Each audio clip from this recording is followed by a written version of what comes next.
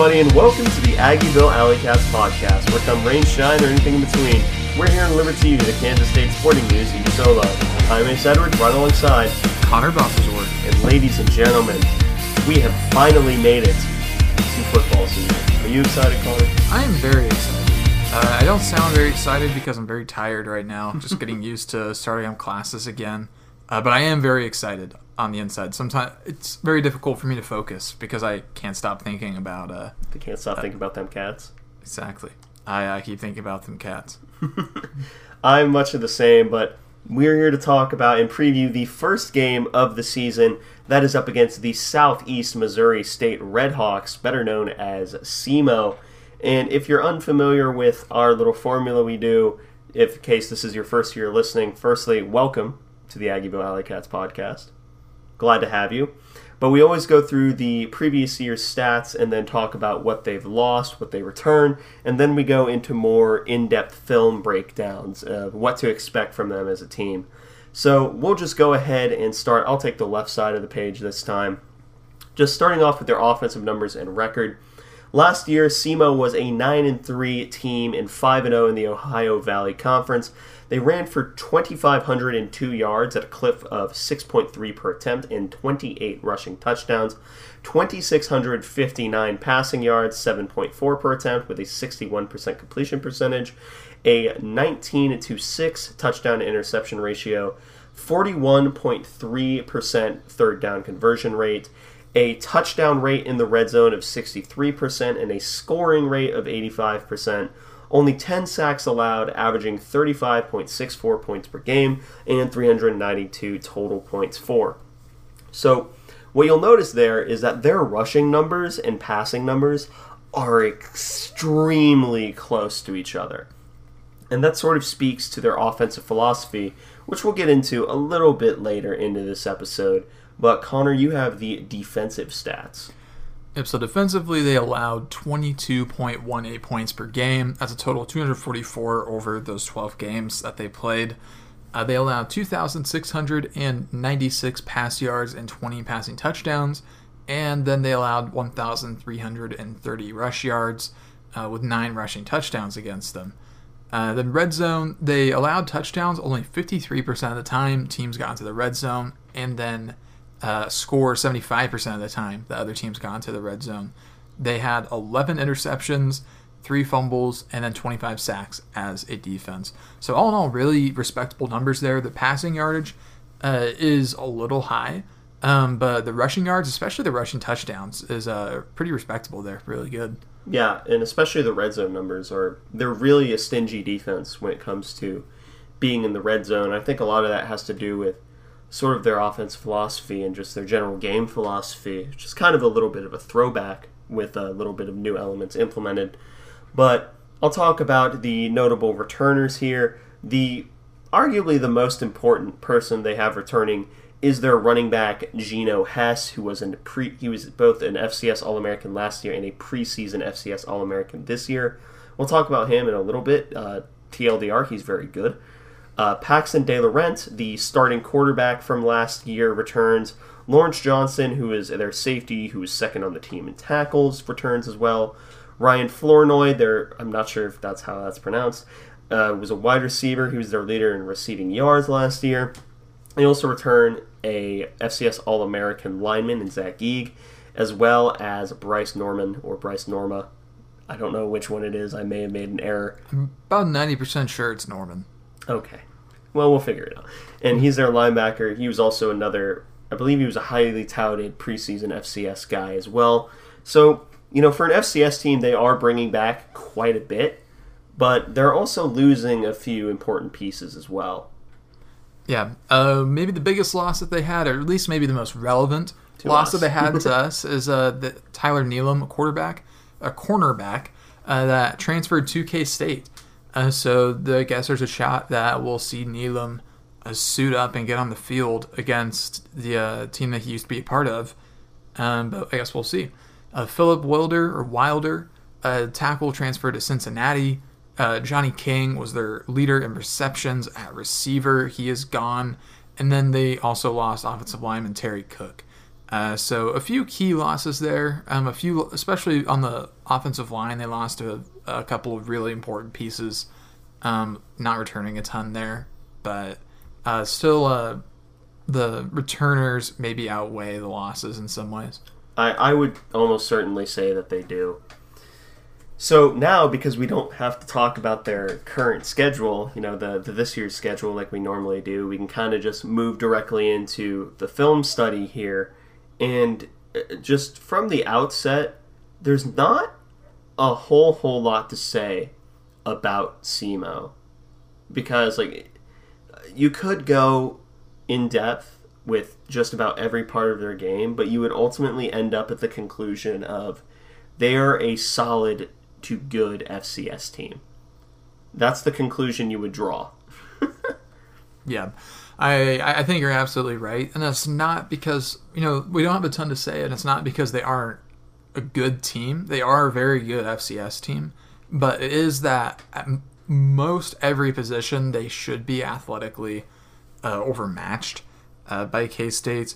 Last year, they went 9-3, but they only had one game against an FBS team, and that was at Iowa State. They got blown out by an Iowa State team that did not have a good season. So yeah, and they also had an awful offense. Yeah, a 42-10 victory. An Iowa State offense putting up 42 points on anyone should raise some red flags. Yeah. So there's definitely some issues there with Southeast Missouri. This is a team that K-State should be able to outmatch, both on the X's and O's and with Jimmy's and Joe's. But there's still some points that are worth making about them. Yeah. So the first one, just talking offensively, talking about their personnel, they're generally just a spread team, like a modern conception of a spread team. But they also have the caveat of they also really enjoy the spread running game. Sometimes from pistol, especially towards the back end of the year, they almost exclusively ran out of pistol because it offered them a lot of versatility while still allowing them to keep their spread game in order. But they're very much just a modern college offense. They're a spread team that implements a lot of RPOs, specifically slants, which, the 3-3-5 specifically exists to coincide and just get rid of. They're also they're a team that enjoys motion, I would say, just about as much as any other offense, especially in the FCS ranks, which means, they're going to use it on probably a third to a little under half of their plays, but their favorite flavor of it seems to be motion out of the backfield, so motioning like a running back out. Sometimes it's Gino Hess, sometimes it's the other running back, which the qualification of the other running back kind of tells you. Yeah, that tells you a lot about the quality of Gino Hess, that there's not really a notable second guy. Yeah. But, Connor, you can talk a little bit about the play calling before we start getting into the individual players here. Yeah, they are first and foremost a running team, which you can tell from their raw stats as well. Just generally, whenever you see rushing yards be that close to passing yards, that means that they're a running team. And they're very risk averse as an offense. RPO offenses inherently are a lot of times. They're running very high percentage routes, and if they can, they're keeping the ball on the ground, which again, that is something that they really want to do. So they do a little bit of everything. Schematically, from what we saw, they do like mesh, and which again, they're risk averse. Mesh is a really nice way to do that. Yeah. But they run a lot of pistol as well. They get some outside zone in. They get some power. Some various other things. There's not a ton that's super out of the ordinary. Honestly, a lot of it is stuff that we'll see come conference play. So in some ways, it's nice to get a head start on an RPO offense. Just see it earlier, which again, that's something we're practicing against a lot anyways, being a 3-3-5 and that being a part of pretty much any college offense at this point in time. But that's to summarize that, they really want to run the ball, and they're an RPO team. at least from what we've seen. Yeah. I think another part of the play calling is not only mesh, but weirdly during the beginning part of the season that we watched from last year, which granted we were only able to watch 2 or 3 games, towards the beginning of last year, they wanted to take their shots downfield, and a lot of every time they did take a shot downfield, it was just, one-on-one situations, or sometimes, as we witnessed, 4-on-1 situations that somehow weren't picked. But that sort of goes into the receivers a little bit, but we'll touch on them in a little bit. We'll start off by talking about their quarterback, Paxton De Laurent, I think I said earlier. Mm-hmm. He is one of the FCS quarterbacks I've ever seen in my life. The biggest notable thing about him is he's not insanely athletic. He's not Nick Baker. I still have nightmares about Nick Baker, the SIU quarterback. But he's not a statue. He's not Carson Strong. I would describe his mobility as slightly below average. His arm strength is good for an FCS quarterback, which translates to solid if he were an FBS quarterback. The knock on him is, first off, he hates pressure with every fiber of his being. If he even slightly believes that he's being pressured, which I think is also why they want to operate a lot of quick game RPO stuff or just quick decisions. If he gets a whiff of being pressured, no, he refuses. He simply declines to be a good quarterback when that happens. His accuracy, fine. Arm strength, fine. Processing, below average. He's a fine FCS quarterback. But, we've been burnt by FCS quarterbacks before, and I honestly think that the Arkansas State quarterback we faced in 2020, granted whether or not that season counts, is probably worse than this guy, than Paxton. But, we've come so far. Yeah. And I like that you said that they do have a lot of quick reads in their offense. And I think that, like you said, it is on purpose because they know he's not a great processor. Because when he has the time to think about it, or when his first read isn't there, he doesn't have the elite athleticism to just automatically escape. So what ends up happening is he will kind of get pressured into making a poor choice just to get the ball out of his hands. Like we saw him throw at least one time to quadruple coverage on a route that never had a shot. And which, granted, it was a bad play call, but it was a really bad play call, but it was a slow developing call, which again, he needs to make his decisions quickly. He needs to trust that the throw will be there when it's supposed to be, and if it's not, that spells trouble. Yeah, but you can talk about Geno Hess and just sort of everything you saw with him, but you can also just do the TLDR if you want to. Well, Geno Hess is a really good running back. He would be a quality Big 12 running back, probably in the top half of the conference in terms of talent. I like him a lot. He rushed for just under 1,700 yards last year and 21 touchdowns, averaged 7.2 yards per carry, which is nuts, especially on 236 carries. Yeah. He isn't used a ton out of the backfield, only had 9 catches on the year, but he did have 2 touchdowns. The sample size isn't huge there, so it's tough to say. But he's really talented. He can push a pile. He's powerful. He's not a very tall running back. He's only 5'8", but he is 222 pounds. Bro's compact. Yeah, so he is kind of like a bowling ball in that sense. But he is definitely going to be the most difficult person to contain on the offense. I don't think it's close. It's not. Because, well, I don't know if you want to talk about the receivers, but I'll talk about their linemen instead because I feel like the lineman notes are the most sparse. Yeah. They're, again, this is sort of a difficult one because the linemen, you don't get a lot in terms of level of competition. You do get their sack numbers. They only allowed 10 sacks last year. That looks really good. Then you remember that KU's offensive line last year only gave up 12 12 sacks. So a lot of it can be covered up with scheme. But that being said, I do think that their offensive line unit is a collection of really good and clever run blockers who have basically been told your job is to know your running blocking assignments. That's going to be 95% of our offense. Everything else that you do in terms of pass protection, you can kind of get away with because they're going to do a lot of play action, going to do a lot of RPOs where you're basically neutralizing the offensive line.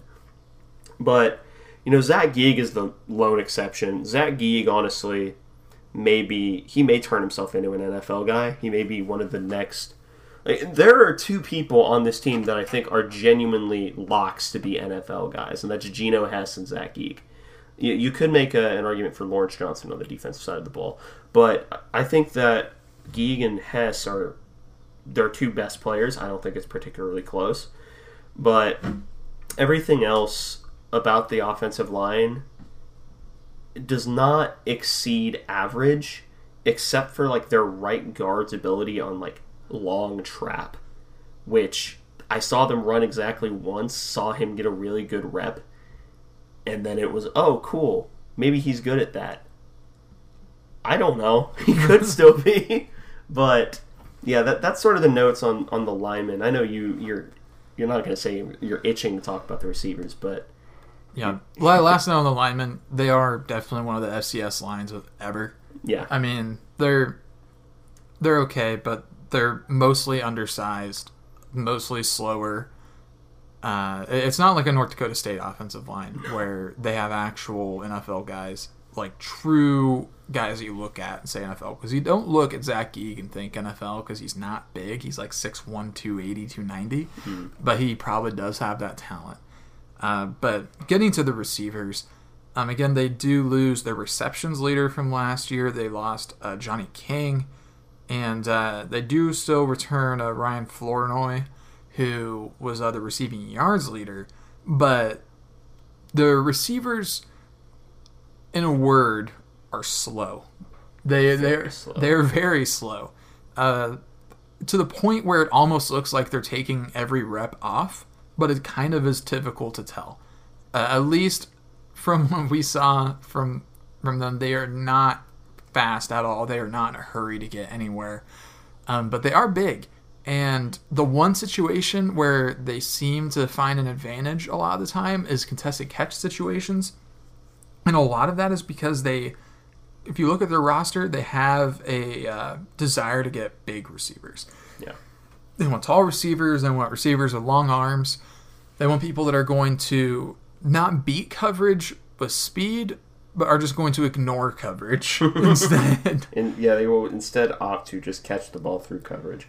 But there was one rep last season we were watching the Iowa State game where the corner was in trail and he almost overran the route because he was jogging. He was jogging with the receiver. And it was the primary read receiver on the play. Yeah, their receivers, not fast, not super elusive from what we have seen. But again, they're contested catch threats, which could potentially be an issue depending on our pass rush and depending on what situations we have Jacob Parrish in. Yeah. But it remains to be seen. It's an interesting receiver core, but they're not in theory a major threat. No. I will say that they do have consistent enough hands, which you almost have to on RPO, in RPO-based offenses. So, if you had to pick one thing they were good at, it'd be hands, just generally. Everything else is pretty lacking. Yeah. But, that's like we said, there's not a lot that we can say about the offense, so we can move on to the defense, where there's arguably even less to say. Just speaking defensively, they enjoy a lot of their hybrid base fronts, which just about every college team enjoys nowadays. Sometimes it's a 4-man front with a walked-up linebacker being the 4th man. Other times it's a 5-man wide front, or some people describe it cub, because it's like bear, but you're missing a safety in one of the... Never mind. You're missing the safety in one of the gaps. but they deploy mostly those hybrid fronts. So functionally, they're like a 4-2-5 or a 5-1, 5-1-5 defense. So again, pretty standard for college, and that a lot of the standardness of their defense. I'm just gonna rip the Band-Aid off now. The only thing that their defense is truly good at is in the red zone. I don't know what it is about them in the red zone, but they suddenly start playing together really well. And it's not even that they're running a bend, don't break defense, because that's not what they run. They run too much press and cover 3 for that. It's just they literally just start playing better in the red zone. Yeah, they run a lot of off coverage, a lot of deep coverage. I mean, it is pretty close to bend, don't break, because they give up a lot in between or anything before the red zone, and then their defense can compact a little bit better, help lock down more areas of the field. But yeah, they weren't really stopping Iowa State with much effectiveness. Hunter Deckers looked quality against this defense. But you can't have that. You can't have that. Yeah, so they still have individually pretty good players on this defense, but it's still lackluster in a lot of ways. That's how I describe it politely. Okay, I don't mean to keep dumping on them, because they're not. There's nothing about them that is bad. It's just that there's nothing about them that's particularly good. Like, watching their defense, you will find yourself whelmed. You will not be overwhelmed, you will not be underwhelmed, you will simply be whelmed. Yeah. They're not going to just let everybody through, but it's going to be tough for them to stop K-State, especially with K-State seemingly trying to have this goal of 50 points per game on offense. I wish them luck with the new clock rules. That'd be cool. I would absolutely take it. The new clock rules will make it difficult with how much the clock will be running, but I would absolutely allow it. I would as well. Do you want me to talk about their coverages, and then you can kind of talk about their players with occasionally me chiming in? Or you go ahead. Okay. So in terms of coverage, they run a lot of cover 3, a lot of single high coverages, a lot of man coverages. If they're playing off coverage, it's probably cover 3. They do run. There is a slight variation to it. Sometimes, depending on the team, they prefer to play that cover 3 single high look. They ran that a little bit more against Montana, which is one of the games we watched. They ran a little bit more too high against Iowa State, largely because I think they knew that they had a Xavier Hutchinson and a Jalen Knoll on the team, who, Xavier Hutchinson's a legit receiver. Jalen Knoll's just fast. So, if I had to guess what they were going to play against K-State, I'd guess that they sort of base in a too high shell, probably a lot of cover 4 or quarters, depending on how you prefer to say it. If you play Madden, you say cover 4. If you don't, you play quarters. But if I had to guess, they'll probably come out a lot of zone coverages. So, expect Colin Klein to either run a lot of floods, a lot of dagger, or just, say, hey, 4 verts. Every single vertical route becomes a one-on-one at some point in its development. That's literally what the Eagles did last year, and it seemed to work out pretty well for them. But, yeah, that's sort of their coverage. They're not particularly clever with how they do stunts. They just blitz a lot. Like, they'll send like a linebacker one play, and then they'll send a slot blitz the other play. So like they enjoy blitzing and just sending pressure from different angles, and that's why they had 25 sacks. It's not based off of like one defensive lineman going crazy. Because Connor, you got that. Yeah, their defensive line is not super impactful in most situations. Most of the time, they can at best hope to only get pushed back a bit. They don't get a ton of push on pass rush, That doesn't mean they're all bad. They do have one quality I can think of off the top of my head where on a play where a defensive lineman is left unblocked because of a read of some sort, if they stay home, they generally are pretty good at tracking down the handoff very quickly, which is a really strange thing to be really good at. Yeah. And I mean, that's what I was good at. yeah. Well, congratulations. You could have been on SEMO. No, I couldn't have. I'm 5'9".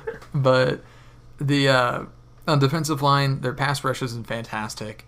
Their run defense isn't anything special whatsoever. They get in your way, but that's about all they do in run defense. Yeah, they're not making many splash plays, not many super impactful plays. They go out and do their job, and sometimes do their job at least. Yeah. But yeah, they're okay. They're not a fantastic unit, but probably not the worst defensive line. I guess a lot of it probably comes down to they're not always playing with the highest of motors. It seems like, but if they maybe come out a bit more motivated to take on a ranked team, then I guess we could kind of get caught flat-footed in that regard. But I'm not going into this game expecting dominance from their defensive line. But far from it. I think that's a completely fair assessment. In terms of their linebackers, they're fine. They're good tacklers. What they lack is speed. Like, they're the anti-Tulane of last year, where I thought the only thing that the linebackers were good at were that they were really fast and really athletic, and they just played with their hair on fire. Like, they basically just had two missiles playing linebacker. I'll stand by that one. I will hold a lot of L's about the Tulane takes. I'm not changing that one. But the linebackers for SEMO, probably because they're FCS linebackers, they just don't have that sideline-to-sideline speed that you really like. So I think that there's a pretty good chance that Ben Sinnott could toast them up the middle, especially if they leave, like if there's a match assignment or he's just straight up manned up. Sinnott could be a problem this game. I don't think they have a single person who can defend Sinnott. They used to in Tyler Nealon, but I'm not sure even Nealon could. It's Nalone. I'm not even sure Nalone could stick with him. That doesn't matter now. He's not on the team. And boots especially really mess up the linebackers. Like if they're playing in that 5-man surface, like that Cub front, they're not going to have a good time if you just boot out because they just don't have that sideline to sideline speed. They're not going to be great in coverage. So, say you have Trayshawn Ward hypothetically leaking out even DJ. If you have one of the running backs leaking out as like a check down option, they're not going to get there for about 5 or 6 yards. So theoretically, if Will Howard, decided that he wanted to have a nice, easy Tom Brady game and check down 45 times a game instead of throwing downfield like an actual man. Yep, went there. Don't care. You could do that. You'd have success with it. Yeah. And I do agree with you on Ben Sinnott as well. But I do think that also opens up opportunities for other tight ends. I think running twin tight end could really make things difficult for their linebackers. And I imagine we see a lot of twin tight end this year, whether it be Will Swanson or Garrett Oakley. Either of those guys, I think, would be really effective here. Garrett Oakley with his foot speed, and then Swanson's got really long arms, so that would be helpful there. But I'm pretty optimistic about our playmakers' ability to get past their linebackers. I'm not super worried about that. But getting to their safeties, I'm very methodical when they come downhill, but they don't work themselves into awful situations because of this approach. Kind of like Josh Hayes, where he kind of had that really great trait, being able to come downhill and make run stops pretty often. But they're all pretty solid. Again, they run a lot of prevent defense, a lot of quarters, so their safeties aren't always in the perfect position to really make highlight plays in pass coverage. But and then also because of that, they don't get a ton of TFLs because they're starting a little further back. But they come down and make a lot of solid run stops. I don't have a ton to say about the safeties. We have nothing to say about the corners. They exist. They're on the team. And like we said earlier, if this all seems sparse, it's because it is. SEMO is an alright FCS team, and a lot of that just comes off as, pretty unremarkable at times. They don't do anything horrible, but they don't do anything, amazing either. They are a team that shows up, is generally disciplined, will play to their assignments, and sometimes just you can abuse those assignments to take advantage of the fact that they don't have those, FBS athletes. Like, they don't have those linebackers who can run in the 4.5s, the 4.6s, and they don't have those safeties who have those insane instincts. Even if they're a bit slow coming downhill, that prevents them from making mistakes. So it's just a bunch of little stuff that adds up to them. Because they're a generally well-coached team, they're going to be a solid team, and a team that, if you did completely ignore them, like say K-State just started prepping for Troy immediately, SEMO could come in and burn them. I don't think they'd lose, but I think they could serve as a really big wake-up call if they are overlooked. Because they're not a bad team. They're not Tennessee Tech. Yeah, this is a conscious football team that will try when it matters, and they, again, like you said, they don't really have weak links, even if they aren't, this incredible team that has, a ton of players that are actually super impressive. I mean, they have Hess, running back, who is going to be pretty impressive, and will almost certainly get at least a bit of time in the NFL, but they're still a good team. They're still a team that should not be taken lightly. Being preseason ranked, and I think being preseason pick for their conference title. Yeah, they're picked as favorites for the Ohio Valley. Yeah, so this is still a good squad. It's not a North Dakota State or a South Dakota State or a Sam Houston State, which I think they're FBS now, yeah, right? Sam Houston State's FBS now. They're in CUSA. Good for them. But this is not a team that K-State should lose to. Losing to SEMO would be disastrous, I think. Yeah, talk about killing all momentum for a season in 30 seconds. It would be classic K-State, though, to lose an FCS game and then go unbeaten in conference play. I would rather we just did the second part. You know what? I agree with you. I do agree.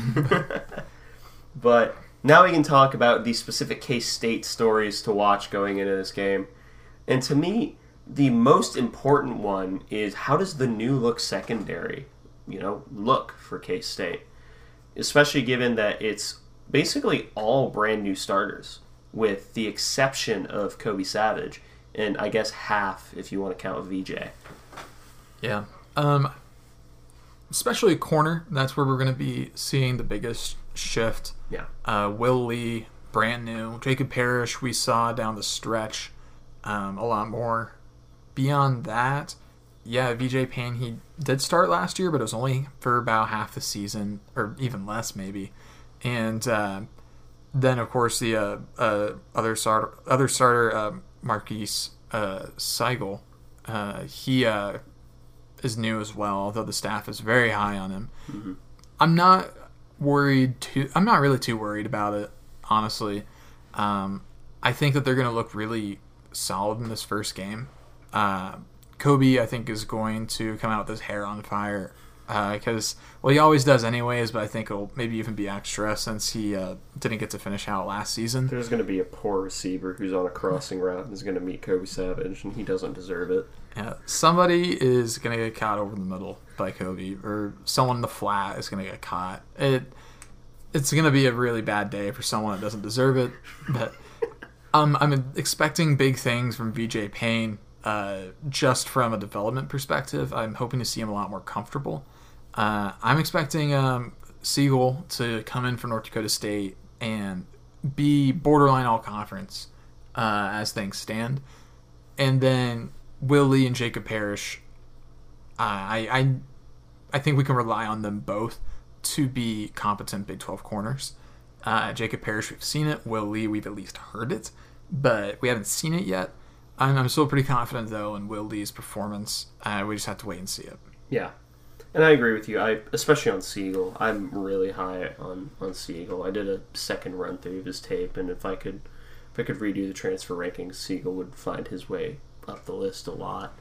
But you're right. I do think the biggest questions are the corners, because I think VJ is at least a somewhat known commodity. Kobe Savage was an All Big 12 player before getting hurt, and still was after he got hurt. The only question would be Marcus Siegel, and I don't think he's a question mark. I think he's the best transfer safety that K-State has brought in, and that's outside of Kobe Savage.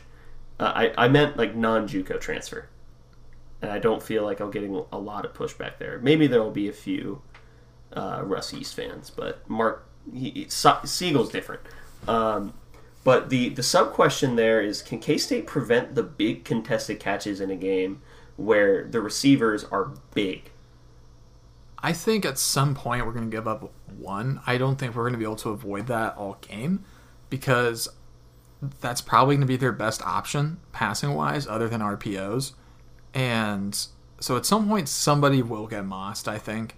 I don't know when it will be, but I think we're bound to give up some sort of contested catch in this game. It doesn't even have to be a touchdown. It just needs to be at some point. But I think we're going to mostly do a good job with that. Maybe even just from pressure. Yeah. I am finding myself agreeing with your statement. Well, I should say something controversial to get you to put forth a different perspective.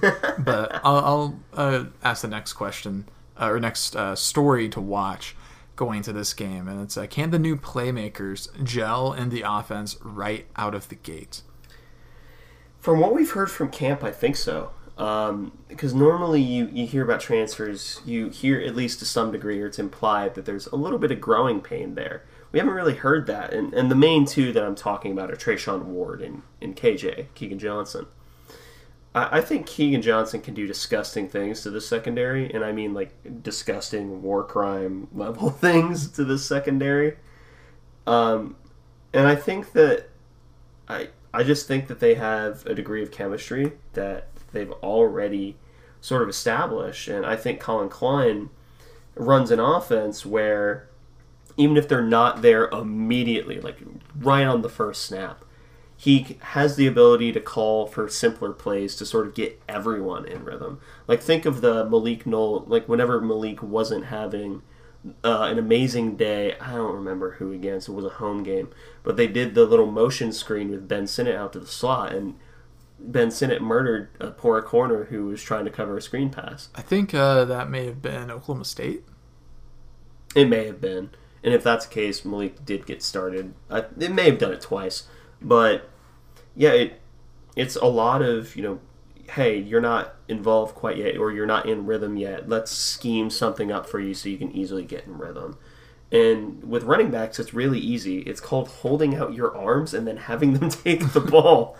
But yeah, I don't think that for this week, I don't think there's a concern about any gelling in the offense. Yeah, I'm with you there. I'm more interested in taking that question into a different zone, I think, where we consider what combinations of new playmakers are we going to be seeing? How often will we see both Trayshawn and DJ on the field at the same time? I'm hoping we get at least like 5 or 6 snaps with a split shotgun, because I think that could be a really effective formation for us this year.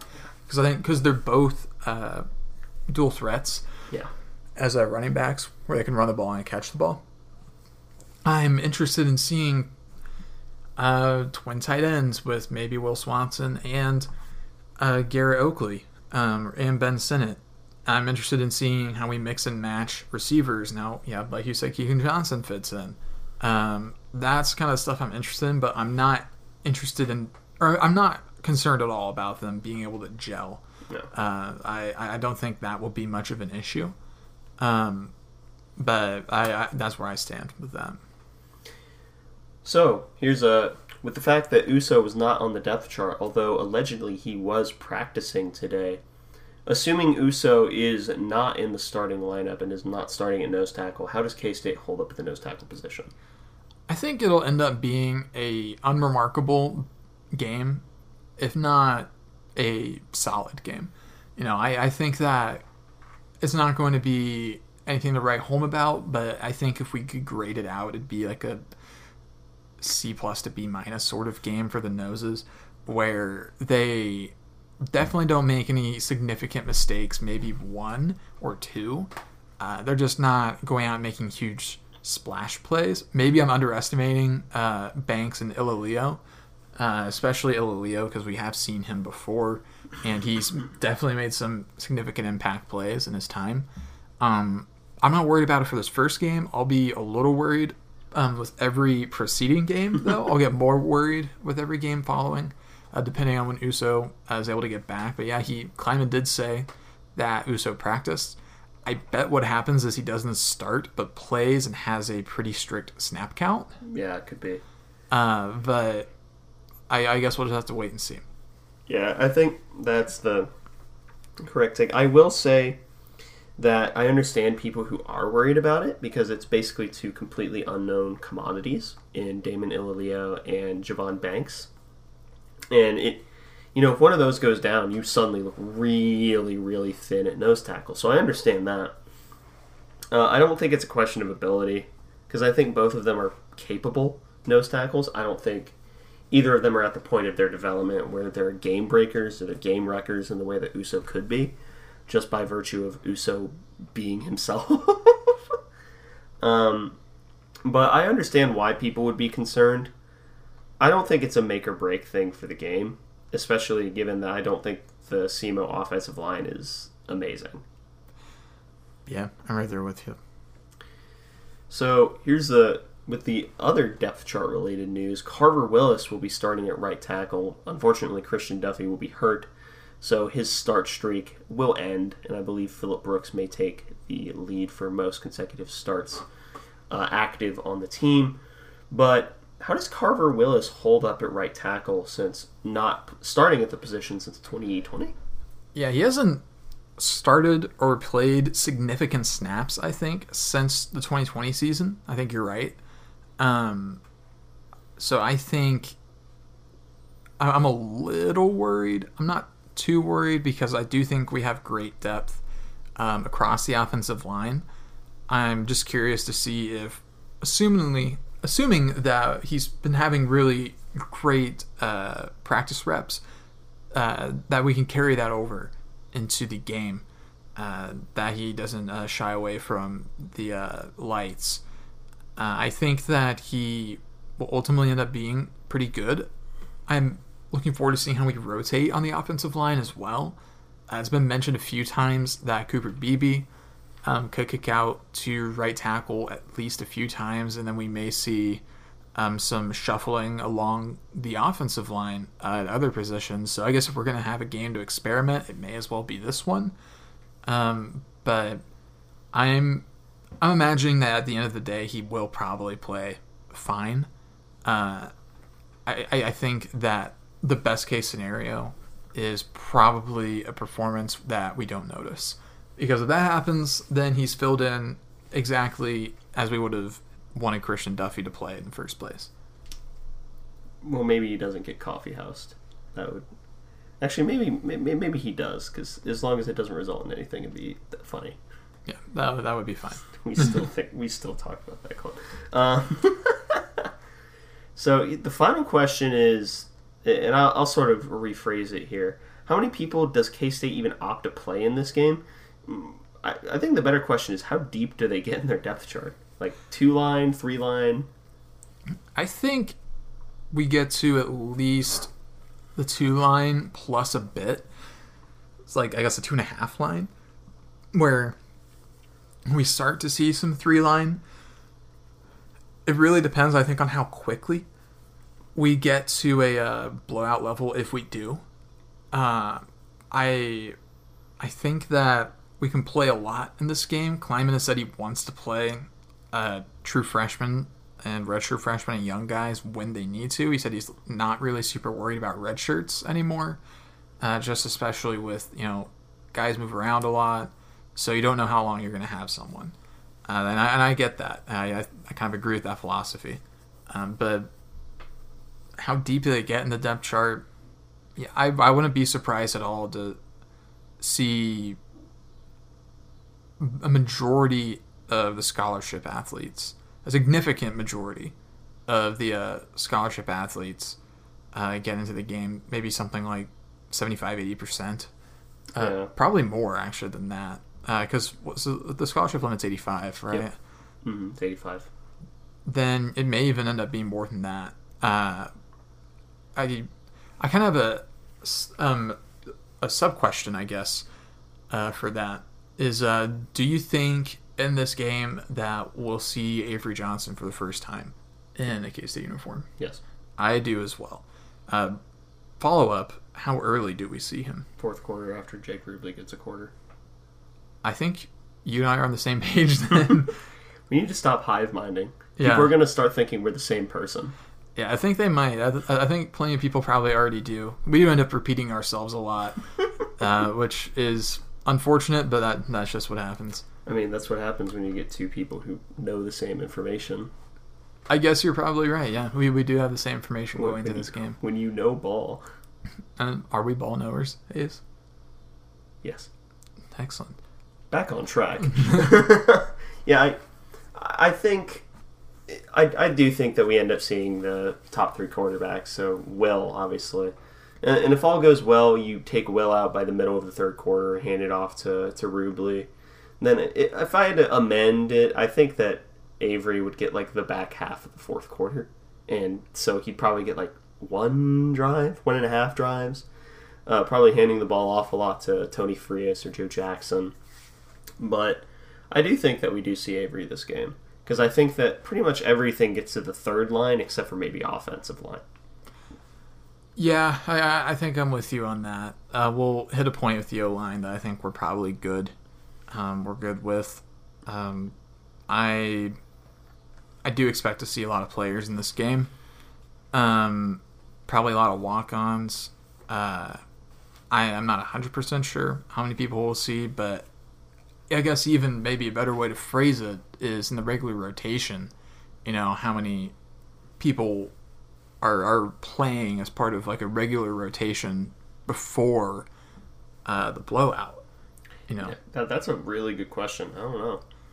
Yeah, but assuming we hit blowout, which we're optimistic, we're hoping, knock on wood, that we can do that. But I mean, how deep do we go at defensive line? Because there's a lot of young guys there that I think that they want to have play. But then again, like offensive line, they'll rotate, I think, at the top because they have some good backups. But I think you're right, they won't go too deep, especially because if you have an emergency, I think you want to keep some of the emergency linemen maybe pretty fresh. Mm-hmm. Yeah. So that's all the storylines. Now we can talk about the offensive and defensive MVP projections we have. We agree on the offensive MVP, and that is it's Big Willie Howitzer, Bill the Butcher, Will the Thrill, whatever you want to call him, Will Howard. Yeah, I think if Colin Klein had his way, that Will Howard would break multiple single-game passing records in this first game. I guess we'll wait and see on that. But we know that Colin Klein really wants an explosive offense. I'm hopeful that we'll get to see some fireworks, but it remains to be seen. And then defense, we actually have a little bit of difference here. I went with Duke. And the main reason I went with Duke is because I don't have any faith in the SEMO offensive line. And I think that they're going to really struggle with a Power 5, Big 12 level power rusher. And I think that's exactly what Duke is just this power rushing monster that the moment you basically let him pin his ears back, he's going to deposit a tackle into the lap of the quarterback. And I think that that's going to be a really big factor. Honorable mention could be Des Purnell, just because of how much they want to run RPOs. But I would accept either answer. I'm going to go with Khalid Duke, though. I think that we did the same math here, but got different results. I went with Kobe Savage for, again, their offensive line is not going to be able to contain our pass rush, I don't think. And I think Kobe Savage could be the beneficiary. I think he gets an interception in this game, could break up a few passes, and I could see him getting a lot of tackles because I do think Hess will get at least a couple of 7 to 8 yard plus. Hess is too good to fully contain. Yeah, I think that he'll get his in this game. I think that Kobe will kind of come in to clean up the mess in a few cases like that. And I could also see Kobe flying around the field and taking guys out in the flat. I know he had a play similar to that last year against South Dakota where he blew someone up kind of on the sideline at one point. So we may see a couple plays like that. I think Kobe will be exceptionally motivated for this game and his return from injury. Yeah, I agree. So now we can talk about the score projections, and this is assuming everything goes well for the Cats, which I think it will. I'm going to project a 52-10 Wildcat victory. Yeah, and I'm rolling with 56-6. SEMO gets either a touchdown and misses a PAT or 2 field goals. I can't decide. I don't know if it matters in this prediction. It doesn't really matter. But do you have any final thoughts? I am really, really excited for football season to start. It's going to be an agonizing last few days. It's going to be a very long wait to kick off in the stadium, but it's going to be so much fun once it's back to finally get over that hump, and then I think the weekends will start getting here quicker. Yeah, because it's all about getting that first one out of the way. But yeah, that pretty much wraps up this episode of the Aggieville Alley Cats podcast. Thank you all so much for listening. If you want to follow or contact the show, you can follow us at Aggieville ACats on Twitter, Threads, and Instagram. And if you want to email the show, we are AggievilleAlleyCats@gmail.com. If you want to follow us on a more personal note, I am at ACEdward00. I am at Condor Baltazar, capital C, capital B. And if you want to support the show financially, please be sure to check out the official Aggieville Alley Cats merch store. That is AggievilleAlleyCats.myspreadshop.com, and you can just purchase any design that you wish, including established Alley Cats. Be like all of the other really cool Alley Cats who have purchased merch, not including us, the other ones. But yeah, it helps the show out a lot, so we really appreciate every purchase. But most importantly, thank you all for listening to this episode of the Aggieville Alley Cats podcast. Where come rain, shine, or anything in between, we're here to deliver to you the Kansas State sporting news that you so love. Stay safe, Alley Cats.